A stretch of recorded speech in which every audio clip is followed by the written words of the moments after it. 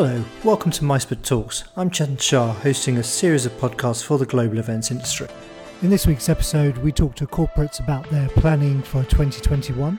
We're joined by Jade Cannon from AFME, Mark Baker, who's ex-Oracle, and Christiane Beck from Clearleft. Few micebook messages before we get started. So hopefully all of you have now seen the Voice forum. So it's voice.micebook.com. Please do sign up to that because that's where we're now migrating to from the 1st of February. So next Monday we'll be closing the old forum. Please, as you will have seen if you are in the forum, if you've got nothing blue under your name, that means basically if you can go into your settings and add your profile if you can add your profile image and also your company name, that would be really appreciated. I think it's just nice so we can see who you are straight away on the feed. Please also download the app, which you can do with the About. You can use the app, and that's obviously a really handy way to keep in touch if you're out and about. Out and about, that's funny. You can post events there as well. So you can, rather than just do a post, you can post an event. And also, if you're unsure of anything in terms of the new forum, then just give me a shout. Or you can message me through the actual app, or obviously email me, chetan@micebook.com. And V Awards is now moved to the 2nd of July, which will be at the Nobu Portman Square. We wanted to make sure it was a live event. This is a virtual award celebrating all things in the virtual space. Categories are out. We've got now the judges also confirmed, and also the entry criteria will be out on the 15th of February. So keep an eye on the page on mustbeonit.com. Right, let's get into this and start our conversation with corporates and see what their vision is for 2021. Let's do some quick intros. So I'm going to go to Jade first. Intro yourself, company, yourself, and what's your current biggest challenge? Let's go with that one first, Jade. Thanks, Chetan. So I'm Jade Cannon, and I am the head of events for the Association of Financial Markets in Europe. We're a membership body and we represent the wholesale banking industry. I've been there for around 10 years, so a bit of a veteran at that organisation. And I am responsible for strategy, and I manage a team of around 6 people.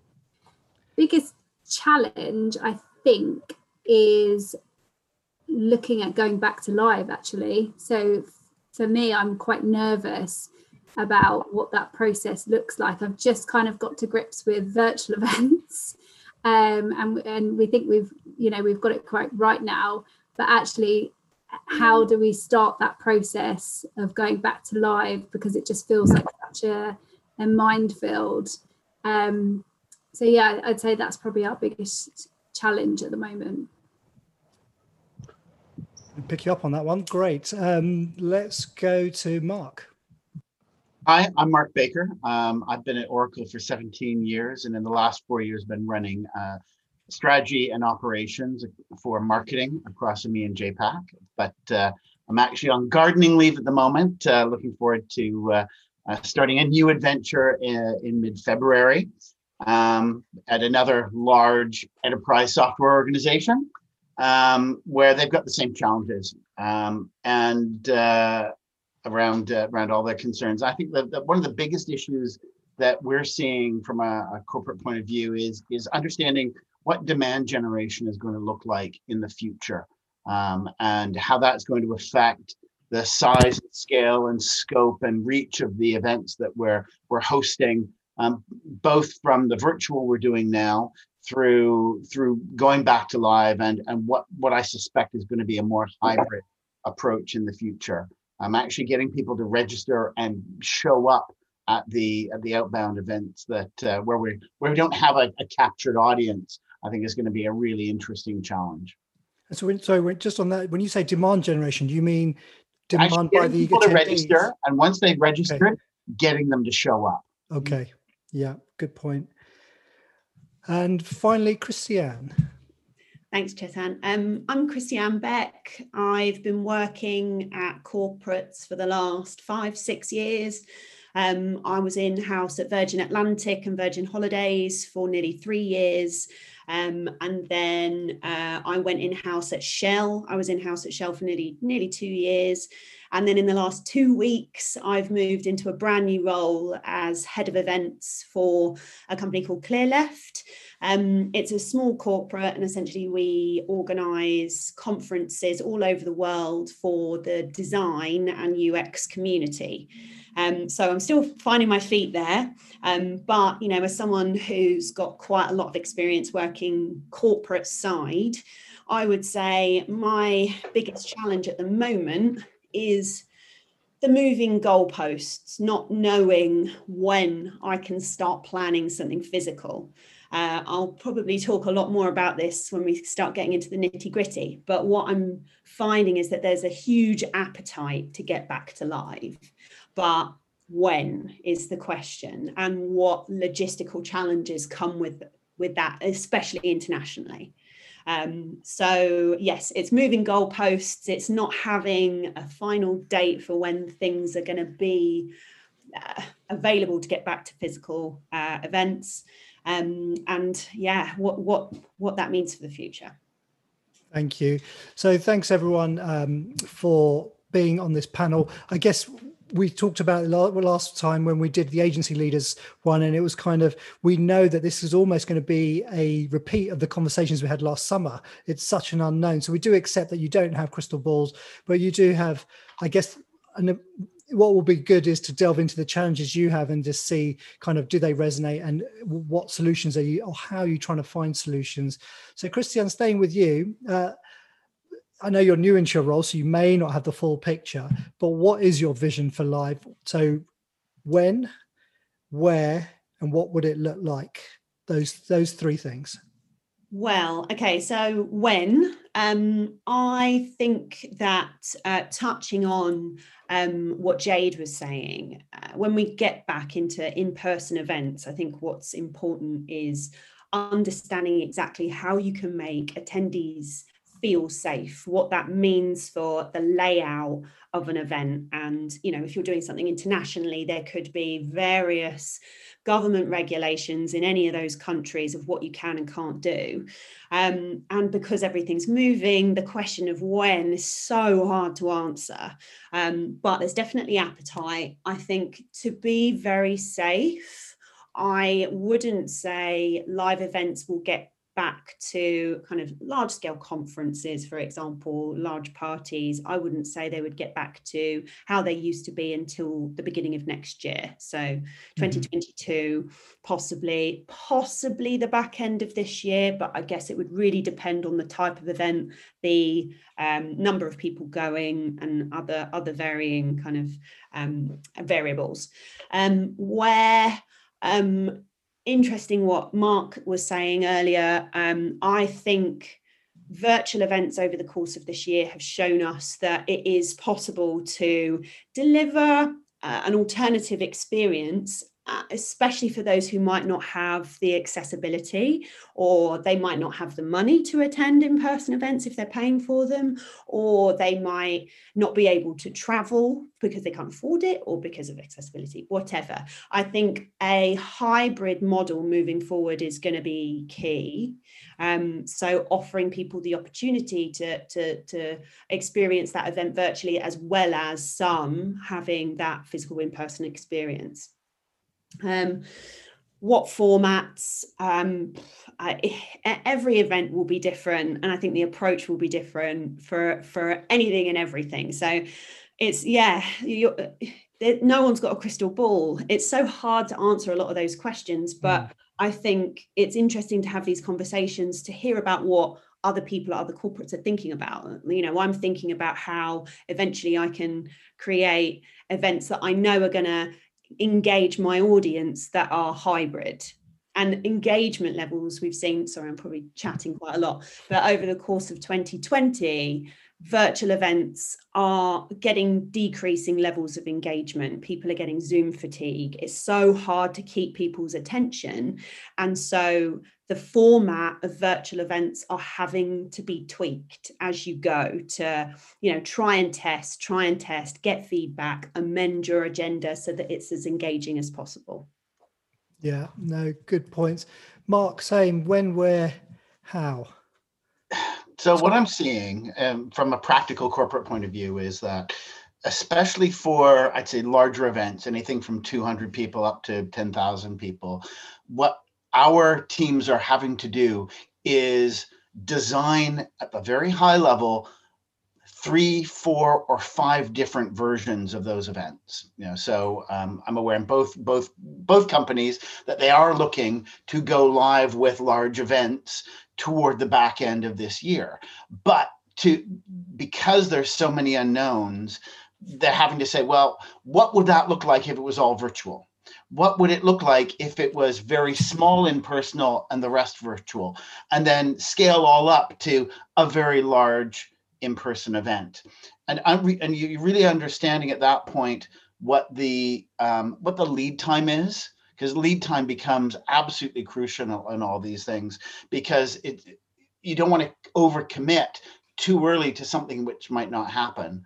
A friend of mine is in the event lighting industry, and he was not at all surprised this last week when Glastonbury was cancelled, because he normally supplies lighting for stages at Glasgow, and they start building on site in February for June. They've got, that full 4 or 5 month lead time.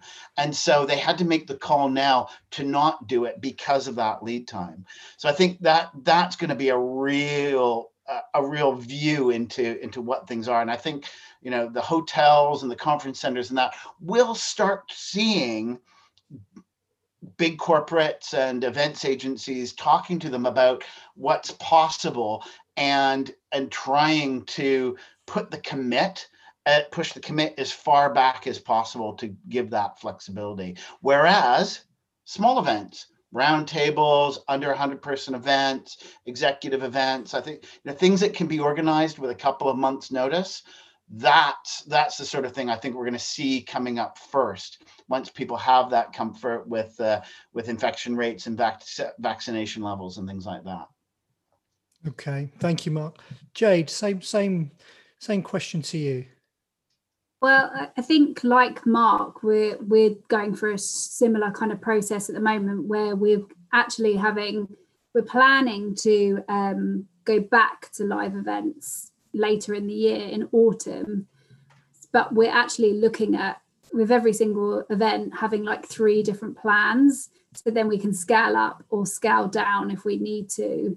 I think everyone is desperate to get back to live in-person events, but there's just so many moving parts at the moment that you just can't really say whether it's going to be possible or not. So I'm currently doing lots of research, similar kind of actually the process last year when we were moving from live to virtual, where we're looking at kind of member appetite, what are people's travel restrictions, are people's budgets being cut, can people even attend events? So then actually, once I've got all of that data, I can say, based on this, whether we can even go forward, because we all would love to go back to live in-person events, but if actually there's the business who may put restrictions in place, but there's also that personal thing where some people are actually not going to be vaccinated by the autumn or don't feel comfortable.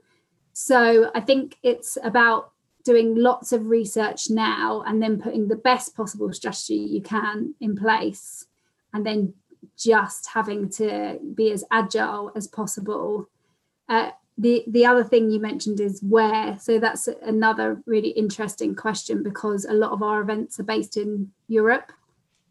So currently the UK is obviously ahead in terms of the vaccination process. So we are looking at whether we move some of our events that were in other European cities back to London for this year. But again, that may change. So it's a bit of a $1 million question at the moment. And Jay, just to pick up on what you're saying, I think that whole where is the event is very interesting, because how willing will people be willing to get on a plane to go to an event, and how willing will businesses be send their people country to country to attend events? I think there's a really going to be a very interesting impact on how we move it all forward. Yeah, absolutely. And I think I think there's lots of different options that we're currently looking at. Obviously, there's fully virtual.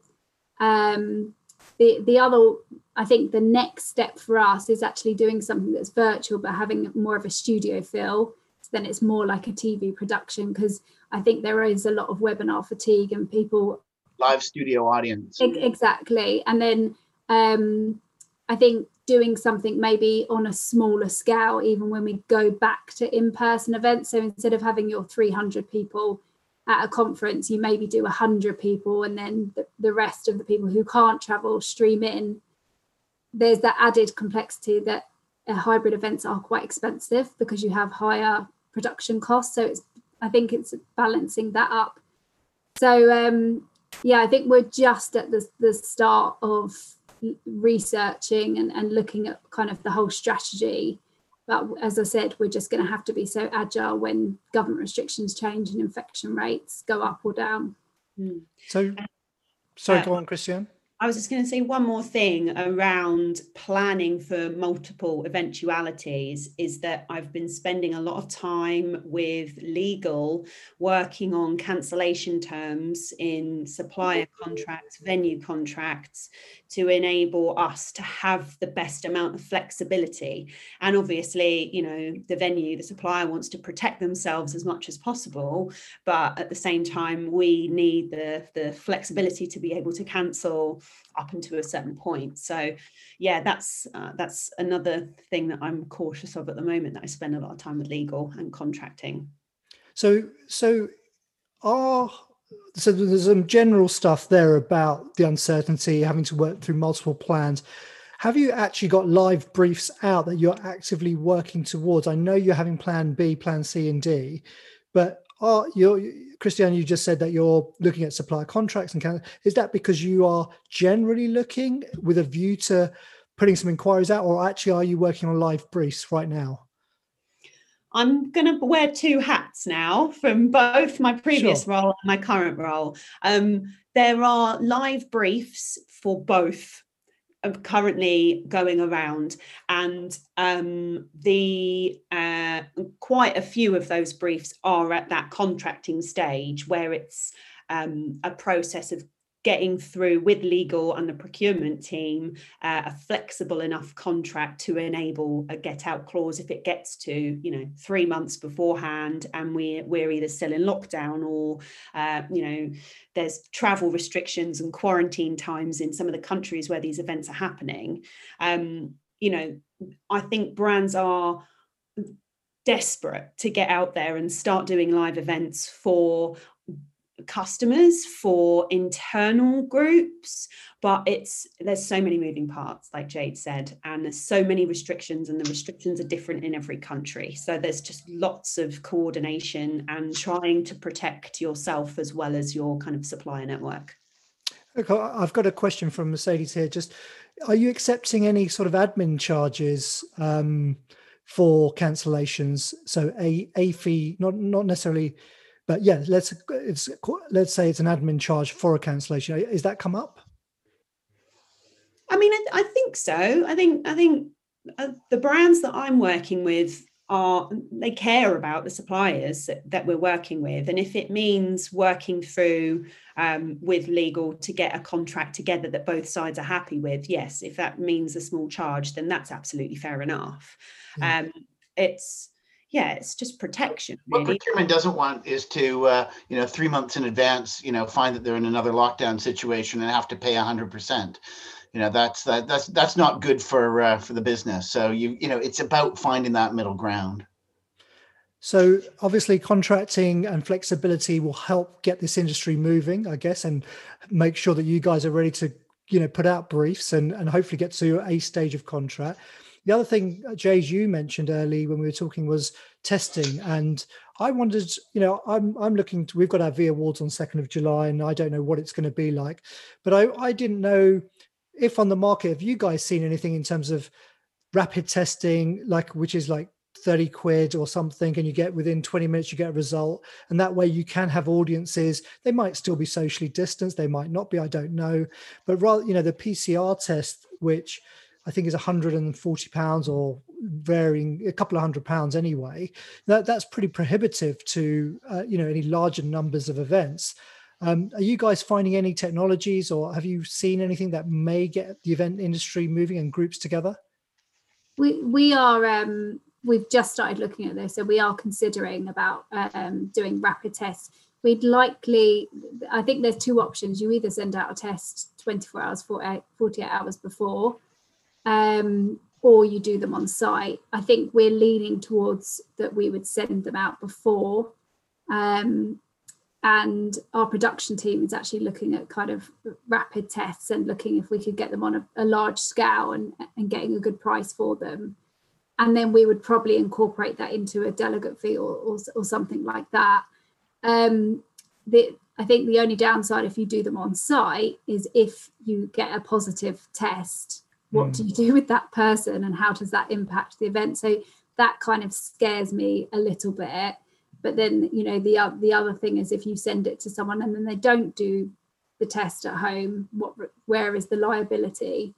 So I don't think there's a wrong or right answer, but I think the tests may be the way that we can get back to live events, and actually would give, I think, people a bit of comfort that they know that everyone in attendance has had a test at least 48 hours before, like you would when you were traveling. Yeah. Did you see this week the announcement from Saga Cruises? I'm old enough to be targeted. But it was on the BBC that they're now saying that every passenger needs to be able to have documented evidence of vaccination, and which for me opened up a whole bunch of questions. Well, what about the people who had it and recovered and they're good at it, you know, they've got it that way, you know, will they accept, you know, antibody tests as, you know, there's all sorts of things. And what are they doing about all the entertainers and the staff and everything else? Are they just being quarantined or are they being tested too?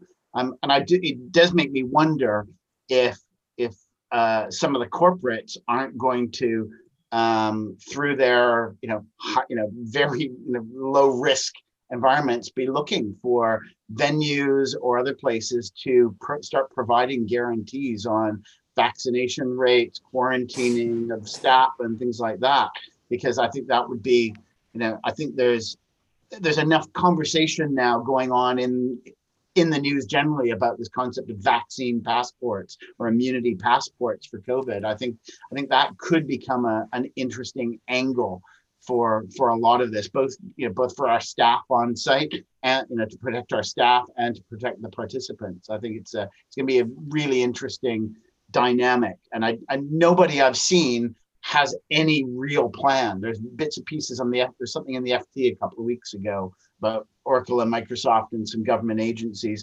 doing some online work so that people can have a QR code that effectively shows that they are okay. But there was not much detail yet. So a really interesting angle. Okay. So, yeah, I mean, interesting. I've got a question here from Faye asking about I think a couple of you mentioned pent up demand really there, or is there still a nervousness? So I guess there's a twofold question in that. Depends who you're talking to. So maybe the audiences are really keen to get back, or the senior level management, the procurement, the MD, CFO, maybe they're keen to get back, and maybe the audience is more nervous. Which way around are you seeing it, or is it in terms of both audiences? Mark, stay with you. As far as I can see, everyone is keen. People. I'd say the participants are keen but nervous. How am I going to get there? How am I going to stay safe? What are the conditions going to be?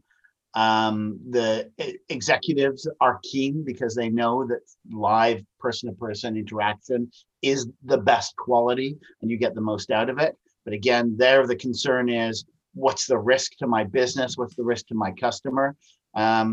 And again, I'd say the people in the middle who are the organizers, they're keen to do it because they're fun to do. They're fun to build that excitement and energy and all the rest of that.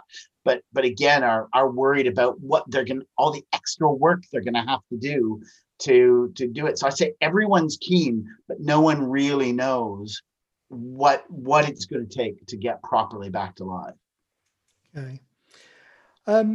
Slight change of tack here. I read a really interesting report by Orange Door. It's an agency, event agency, virtual and live. And they made, I read the report and made two really interesting distinctions. And I'm not sure if how you guys work and whether you work with agencies, but one thing they said that in this new world, there's a better collaboration between the agency and the client, because it's so new. It's more of a collaborative approach. It's not, you're talking all the time on Zoom, so you've actually become way more collaborative. And so that's new. And it's almost, and it's almost gone to an older style of agency relation where the agency wasn't just told what to do and where to go. It went back to an agency relationship where actually this is our challenge. How can you help us? What's your thoughts on if you do work with agencies, on how you are working with them, and have you seen that dynamic change through this time? Christiane, coming to you.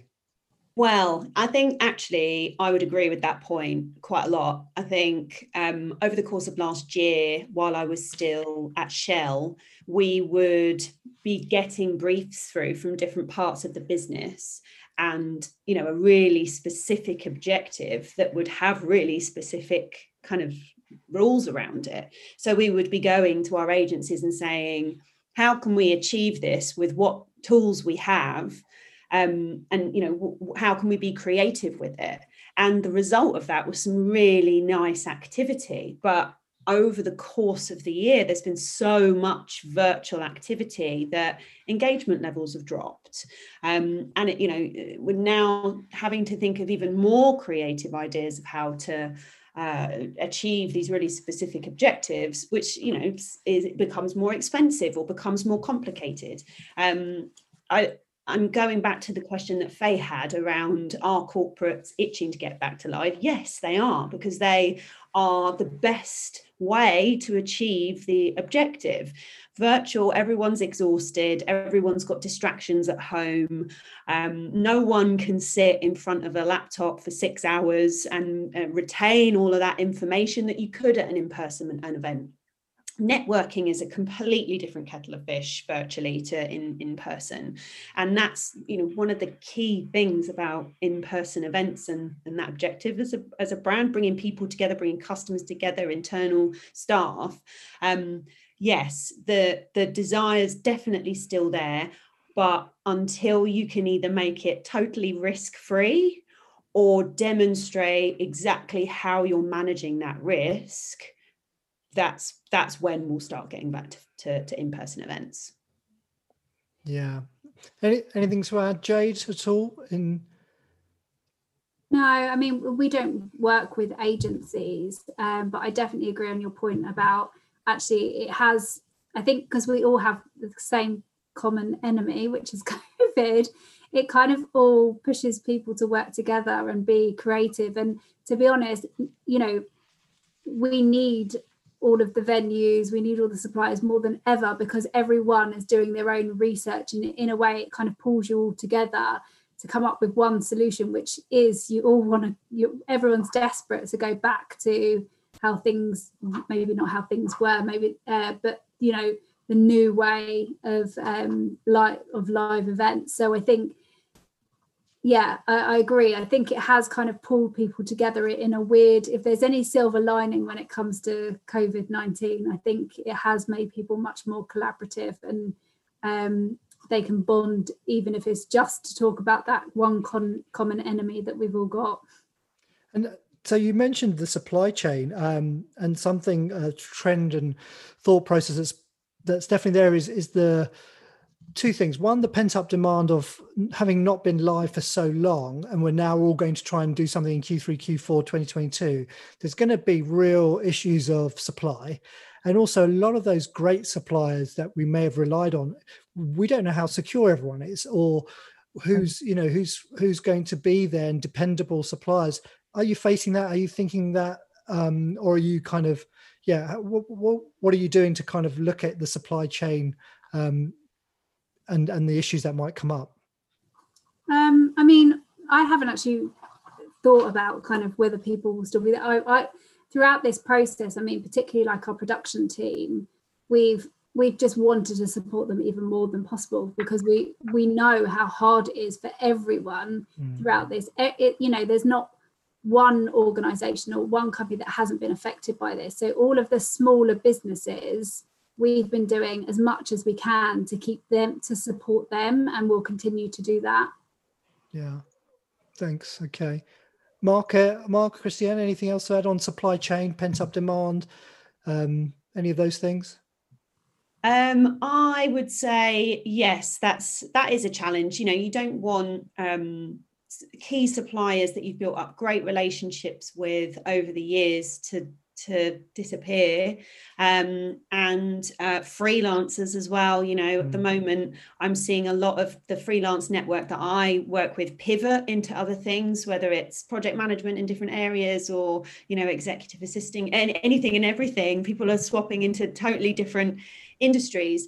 And also it's as someone that has to manage budgets, I worry that costs are going to increase further down the line for basic things, whether it's a supplier cost going up because their ongoing costs are more, or whether it's just products, companies going bust, or because of Brexit, the cost of imports and export, whatever. I'm sort of anticipating that the cost of things are going to go up a little bit, but I don't know how much really. It could be quite a considerable amount.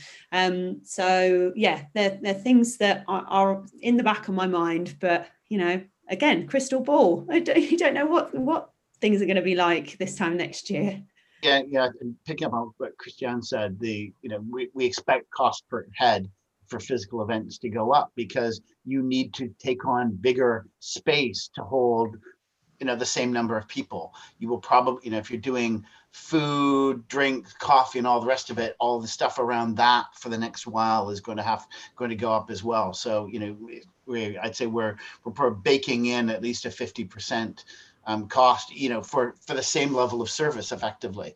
So which will force us to do fewer events because the costs have gone up. So it's because there's no more budget. If the costs for an event go up, then we will do fewer events. Okay, well let's move on, because we've touched on virtual and hybrid quite a bit already. But we're kind of in the second year of virtual. Let's say audiences have been in throughout the whole of 2020. They possibly have been through 3-4 big virtual activations. Let's start by saying, what have you seen that has really gone well in terms of virtual, in terms of engagement? What kind of, is it a specific functionality that you saw that worked really well, a delivery home or something that arrived on the desk? Where have you seen, wow, that was just good engagement, didn't cost the whatever it might be? Is there something that springs out to your mind that makes you go, that was bloody good actually? Anyone? I think there's lots of different answers to this question, but I think what we found, after doing lots of different conferences, and we've tried so many different things, by adding meditation throughout the day, or yoga, or mind readers, or wine tasting. And actually, I think particularly for our audience, what comes down to what makes our sponsors and our delegates happy is networking.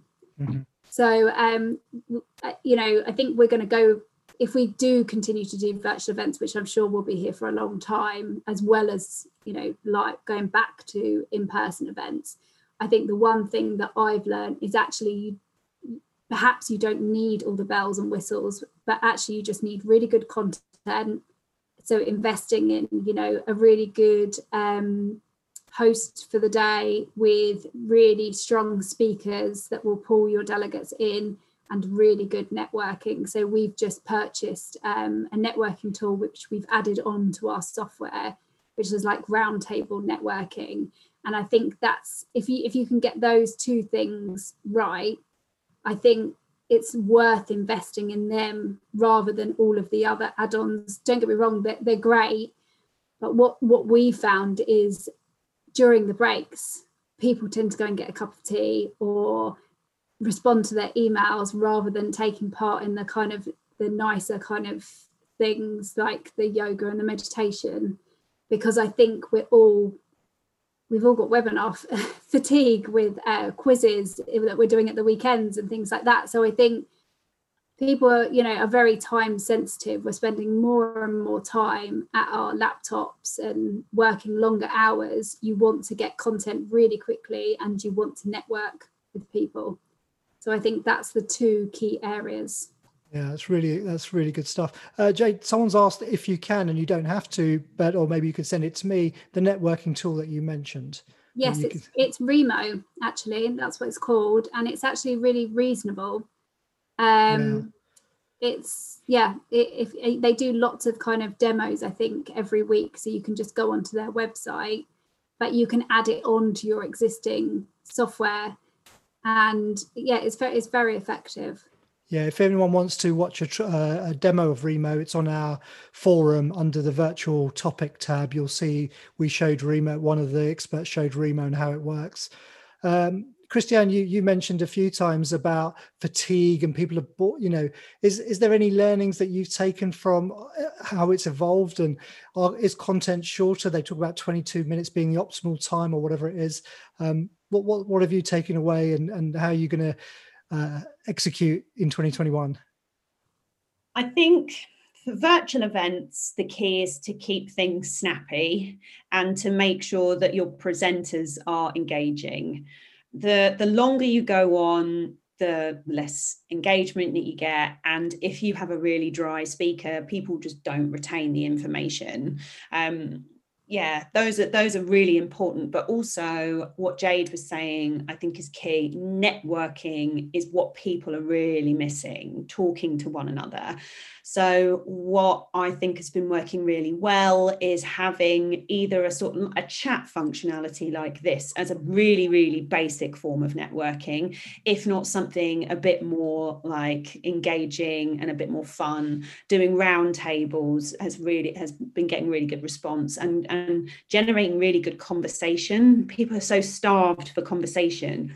It's really working well. The worst experiences have all been a webcast. Like no way of speaking back, no way of being heard, and for really specific events where you've got an objective to, engage with your employees or with a customer base, that it should not be a webcast, 100%. And that's where, we rely on our agencies to come up with creative ideas of what to do. And, the yoga and the magician and things like that in the breaks sometimes works, but it depends on the audience. If it's someone quite senior that is going to have an inbox full of emails, if they've got a break, they'll just go and answer those emails. But, if they do have a bit more time and they're less stressed, then yes, they might engage. But networking is key, and not just a simple webcast if you've got an audience that really want to chat to one another. Which audience doesn't? I think, I totally agree. Mark, what about you? Any evolutions? What do you think? It's been picked up, short content and very, very focused content. At Oracle, of course, we've got lots of different sorts of communities we talk to, and we've been very fortunate. We can run a big event and have a big keynote and give general stuff, and then break out into smaller things. The reality of virtual has turned out to be that you have to do everything in small, very carefully packaged things with the right style, speaker, and content and interaction for that audience, because your CFOs or your CIOs or your CEOs are going to engage very differently to your developers, because we run lots of developer conferences, and probably doesn't surprise too many people. Those are the most interactive because they're already part of a community. They know each other from the community, and the the topics on the more detailed technical topics that we cover on webcast are very educational and informative, and it forces a lot of there's a lot of very natural back and forth and question and wanting to get a view from the presenter and things like that. Much harder with more general stuff. And so again, the more specific and focused and targeted you can be to get an audience that are, not kind of interested in a topic, but highly engaged like this audience is, you see all the questions coming on the chat and the interaction because it's appropriate to the audience. And being that focused and tight and appropriate makes all the difference in the world. Yeah, in live as well as in on video, frankly. Yeah, I'd agree with that. Yeah. Got a question from Stefania about when we go back to traditional events. So actually, it's kind of rolled up to something Rebecca's also posted, a question from Monaco CVB. When we go, there's two questions here. When we go back to live, I think there will be a difference in terms of, it won't just be an event because that event happened. There'll have to be a real purpose, a real sense of reason why it's happening, because it's almost going to be reevaluated against the risk factors. So in some ways, it could actually be more special. It could be bigger. It could be but the reason for it will be even more special. So two questions on the back of that, if you agree, is do you think the activities and the way programs will happen on site in a destination will be broadly similar, but maybe the main objective is a bit more special? And secondly, when choosing a destination, do you think there has to be a connection of why you're going there, or is that kind of no, as long as does it have to go that far, or could it still be no, that works for flight logistics, hotel capacity, all of the other things, and actually great if there is connection, but actually no, it doesn't have to be? I mean, it's a bit of a specific question, but Christiane, staying with you.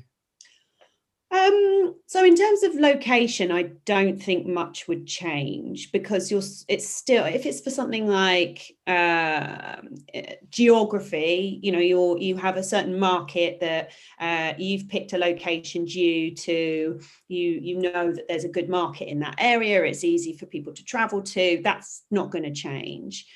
In terms of when we go back to live, whether traditional activities might change, I think in essence, not really, but I do think some things might change. Like one thing that's just popped into my head, I'm not sure if we'll have buffets anymore due to how the food is served. It could be more, brought out and served by staff, or packed lunches, things like that, but the small considerations, and just demonstrating to your audience that things have been thought through. And I don't know how long the buffet has for this world. But I think generally, in a conference or a party environment, I think the sort of format will remain. But like Mark was saying, in a conference setting or a dinner setting, there will be a bit more space between people. Anyone else got anything to add to that? I kind of agree. I think there's going to be a real focus on networking, because I think people have been, it could go either ways. You could find that actually it's going to be difficult for you to network because life won't be the same, and you are not going to be able to pack as many people into a room and allow them to network in that way. But I think there is going to be, a real urge for people to get back. If you look at even the Spanish flu in 1918, you had the Roaring Twenties after, because people were desperate to get, to spend and to be in contact with people and network and have lots of parties. So we may find that actually in a year, 2 years' time, that people will be spending more, people will want to network even more so than they were before, which would be great. But you're still, I think, going to have those restrictions, like Christiane said, that, can we do things like buffets? Are you going to be able to have as many people in one room at the same time? I don't know. But I do think there is going to be a much more focus on networking, because we've all been so deprived of that for the last year. I love that I love the Roaring Twenties. I mean, it literally is. I mean, that's brilliant. That's great. I'm going to take a couple more questions that have come through, and I'm going to ask this very quickly if anyone's got some insight, but otherwise I'm going to move on because it's about insurance. Has anyone had or any update on what your conversations are around insurance and whether that's been any hindrance or aid to getting back to live? No. Not me. No, me neither. Good, move on. Kind of a not standard, but a very topical question, especially given the sustainability question. Is it going to be an increasingly important factor when choosing suppliers? Has it always been? Is it more to the forefront? For me, definitely. It's sustainability has been high on my agenda for the last 4 years minimum. And I'm looking at tracking the carbon footprint of every event that I manage from here on in, and either offsetting it or looking at places where I can reduce the footprint. It's high on my agenda and will continue to be. And I think that it is on most corporate event planners' minds. Is that a personal thing or is that a mandated company thing? It's a personal thing, and I think it's our duty to be caring about sustainability, because our industry is renowned for being quite wasteful, and with a lot of international travel involved. I think it's an important thing that should be at the top of a lot of corporate event planners' minds. There's a follow-up question here from Faye asking if you're using any particular methods to do this tracking. I built my own calculator. Yes, it took me a very long time, but I also use, there's a couple of different consultancies that you can speak to who kind of guide you through the process. And who almost check your work after you put in all the data, and then they check your work and let you know what your carbon footprint is, and then you go off and offset it by buying carbon credits. If anyone's interested in hearing more about sustainability, I'm incredibly passionate about it, and I talk about it at other industry events as well. So feel free to get in contact with me after this. It's great, and it's so hard to do, when we're using wipes, sanitary wipes and plastic forks or whatever else, and talking about the wonders of seeing the back of buffets. The great thing about a buffet is that you're not having to use a lot of throwaway things. It's all stuff that can be washed. But you move to bento boxes, suddenly it's cardboard in this, and you've got to worry about all that. It's a really challenging area. Yeah, I think that's right. I think things are in the live world will get worse potentially because of the single use need. Then, Got another question about networking from Katie, who's asking about how do you see networking with the hybrid events? Because I think hybrid has been delivered quite a bit until this lockdown. There's a misconception or where you try and put your virtual and live and just mash them up and hope you got a bit of a hybrid. And of course that doesn't work whatsoever because you basically ruin and ignore both audiences, in my opinion. But have you seen anything where networking in a hybrid format could work, or do you just have to keep them separate, your virtual and your live separate? Mark? I think there are elements you do together and elements you do separately. Is ultimately what it comes down to. I think if you're trying to replicate a multi-stream event, a multi-track event into a hybrid, then there are things you do which are everybody in one place and things you do which are people effectively in separate groups. So perhaps you just think about it. If you've got a live session with a speaker, they've got people in the room asking questions, they've got people online asking questions. Maybe you actually answer the two sets of questions differently, or via the use of a moderator. Because they could, maybe the online questions just aren't answered directly in real time rather than waiting for the speaker, for example. So trying to treat everyone as if they're in the room won't necessarily work. Yeah. So having some strategies for that is going to be really important. Yeah, and I think hybrid events are going to be the way forward, but they are also quite tricky. There's pros and cons of them. I think when we've been speaking to our boards, there's people that either really like them or don't like them because they find the messaging quite confusing. So that that they say, do you want us to actually attend this event in person, or do you want me to stream in? I think you have to be very, very clear what the expectation is. And I think what we're going to probably do is ask people to attend in person if we can. And then for the ones that can't, if they've still got continued restrictions, then they can stream in from other countries. But I think as long as your messaging is very clear that actually we want you to attend in person, otherwise you're spending, all of that money on a venue. And some people will say, okay, actually that's fine, I can just stream in because this is a hybrid event.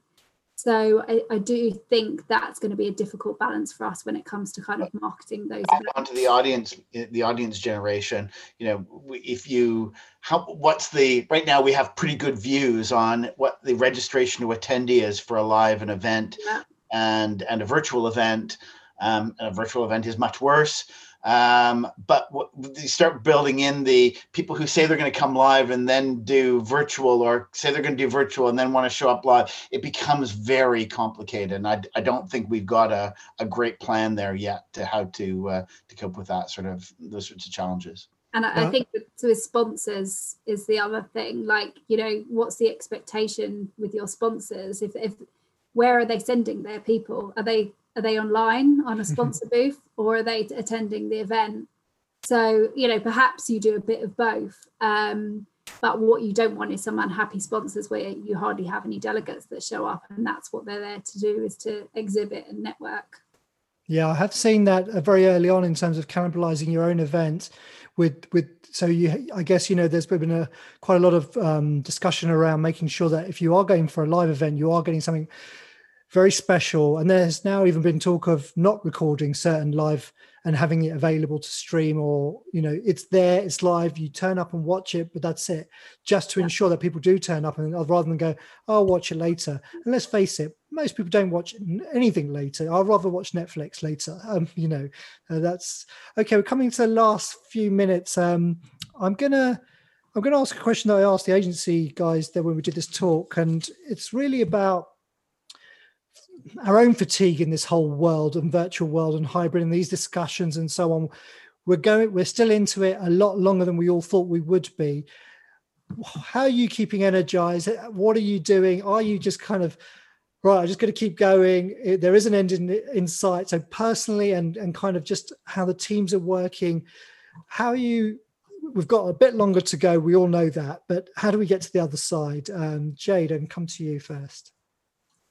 It's quite a big question. In terms of, because as I mentioned, I manage a team, trying to keep our team energized. We have so much communication, probably even more communication daily through Skype and Zoom, but making sure that you have one meeting which is purely business and you talk about your kind of strategy, and then we have another meeting which is who's watching what on Netflix. So, I'm conscious there's probably quite a lot of people in my team that live on their own. And I think, you do have a duty of care as a manager to check in with those people, not just on a business front, but also on a personal front. So I've also made sure that I've done kind of virtual offsites. So that we're not always in that crisis management and just trying to get through from one event to the other, that we are still continuing to be strategic and you're taking that time to look at what you're kind of focusing your work on. Personally, just getting out of the house, I think. Some days go by and I can be really bad and I don't leave my laptop, and I'm doing homeschooling as well, which is joyful. And you just run out of hours in the day, but making sure that you've got some time just to get out of the house and even just to get away from your laptop, I think is so important. I was really, really good in the summer. I'd make sure I'd go out for a run every day. It's become harder through the winter. But yeah, keeping some time for myself, I think. even if it's for half an hour. Yeah, good points there. Thank you, Jade. Mark? I gotta say, the teams that we're working with are so energized by bringing people together. They run events because they love running events, and they love seeing the energy of that. And when they see, it's not the same with a virtual event because you don't get the energy in the room, but when you see all those people actually showing up and engaging and staying on for the whole length of the thing, there's energy and charge and excitement in there because they got it right. In a challenging situation, they got it right. And I think much like I think Jed saying earlier about the work we do with our partners and the real team dynamic that's brought together by everyone coming together to solve this massive challenge. They're building stories, anecdotes that they're going to tell people in the future. Yeah, well, I made it through the 2020 pandemic, and you wouldn't believe we had to switch all our events off overnight, and we were running virtual events. We didn't know what they were, or we had speakers showing up in their pajamas and sitting on their sofa. They're building stories, and there's excitement about that, and they love doing it. But I think you do have to take into account, we do worry a lot about, especially some of the people who do live on their own, who don't have a lot else going on, and we do spend a lot of time just taking care of the well-being of our teams, and it's of the extended team, because it's not just the people who work for us, it's the people at the agencies. We know they're having real challenges, and we want to support them in that as well. Thank you, Mark. I feel your energy. Thank you. Christiane? I think some companies are better than others at this. Having worked for one that's great and one that's not so great, I would say that just keeping in contact is really important, and individual people have preferred ways of keeping in contact. I've found Slack to be really good at that. A channel where you can tap into it if you've got 5 minutes to just see what everyone's up to. Having different channels for recipe sharing, or like something interesting that you can share amongst your group, or just general chit chat. But then also like your sort of work stuff. I think Slack's been a really great channel. Just generally keeping in touch with people, which I feel like as event professionals, we love to do that anyway, and just checking in, making sure your team are well and your friendship circle are well. And then just personally, I don't know how this has happened, but I'm in the best shape of my life. Because I think having a reason to get up and get out of the house, whether it's go for a run or get into the living room and do a workout, it's something different to think about and just a different frame of mind to be in. So I don't know. I did not preempt that. Brilliant. Thank you so much for my fabulous panel. I love the Roaring 20s. Here we come. We really hope you enjoyed those talks, and if so, please rate us on iTunes or wherever you get your podcasts from. To see what the next discussions are, please go to mustbeonit.com and click on Talks in the menu bar.